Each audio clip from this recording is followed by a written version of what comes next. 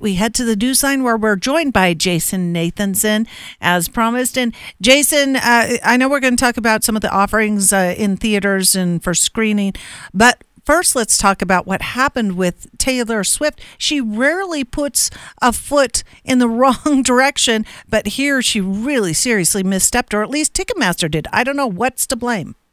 Well, yeah, it's not Taylor Swift. She was just putting out tickets for her concert. The problems came with the Ticketmaster selling of them.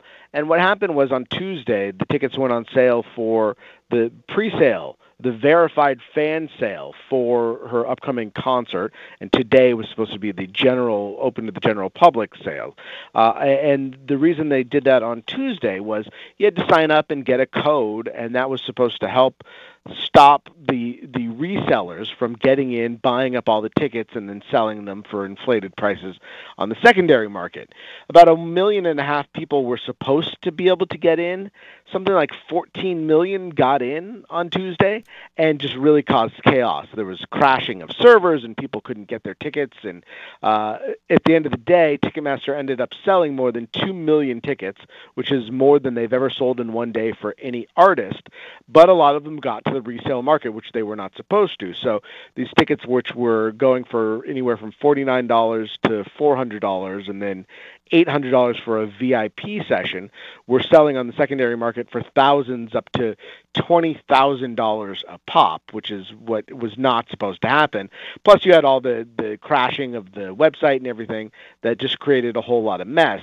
So the general public tickets were supposed to go on sale today, but Ticketmaster said yesterday that because of A, they didn't have enough inventory in tickets, and B, there were all these technical problems, that they just canceled the ticket sales, which kind of seems a little bit, we're not really sure what's going on because they're going to have to sell these tickets at some point.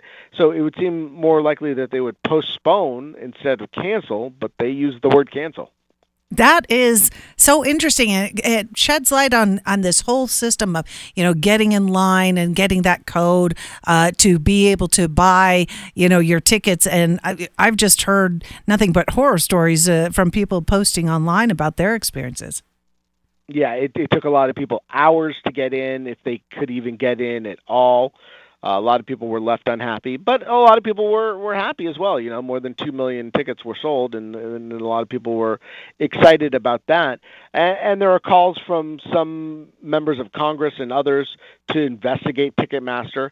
But really, at the end of the day, the problem here is very specific to Taylor Swift being A, the biggest artist in the world, and B, not having gone on tour for 5 years. There's a lot of pent-up demand for people who want to see her. And so this is very specific and unique to her. This is not happening every day for every artist.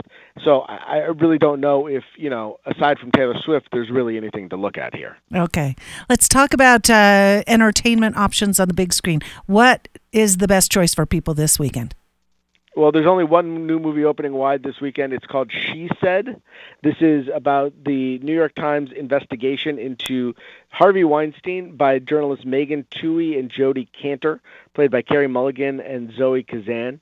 And, if you've seen Spotlight or The Post recently in the past couple of years, Spotlight, which won the Oscar for Best Picture. It's an investigative journalism movie in the vein of that or All the President's Men, where sometimes it's slow because the work of journalism is slow, and a lot of the times it's just two people talking on the phone or somebody writing something down. But I think they do a very good job in this film of showing what that process is, but also taking us back to 2018 because so much has changed since then. And remember that people tried to write the Harvey Weinstein story several times, and he killed it several times. And this kind of stuff was not out there in the general public in the way that it is now.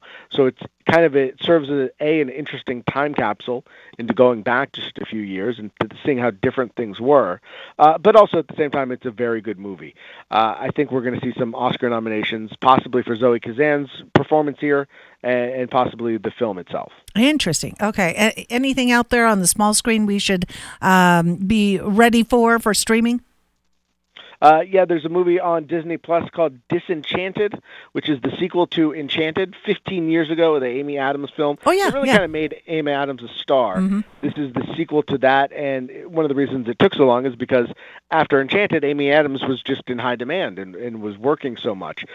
So they finally got the story together, and they got everything together, and now here's the sequel where she is back, and you also have Patrick Dempsey and Idina Menzel, and all the singing and fairy tale princess stuff that you can hope for. Okay. I did like the way Enchanted melded, the animation with the live action. So that was fun. So let's see if the sequel stands up to the same scrutiny. All right. Jason Nathanson, ABC News entertainment correspondent. We appreciate all the inside info. All right. Take care.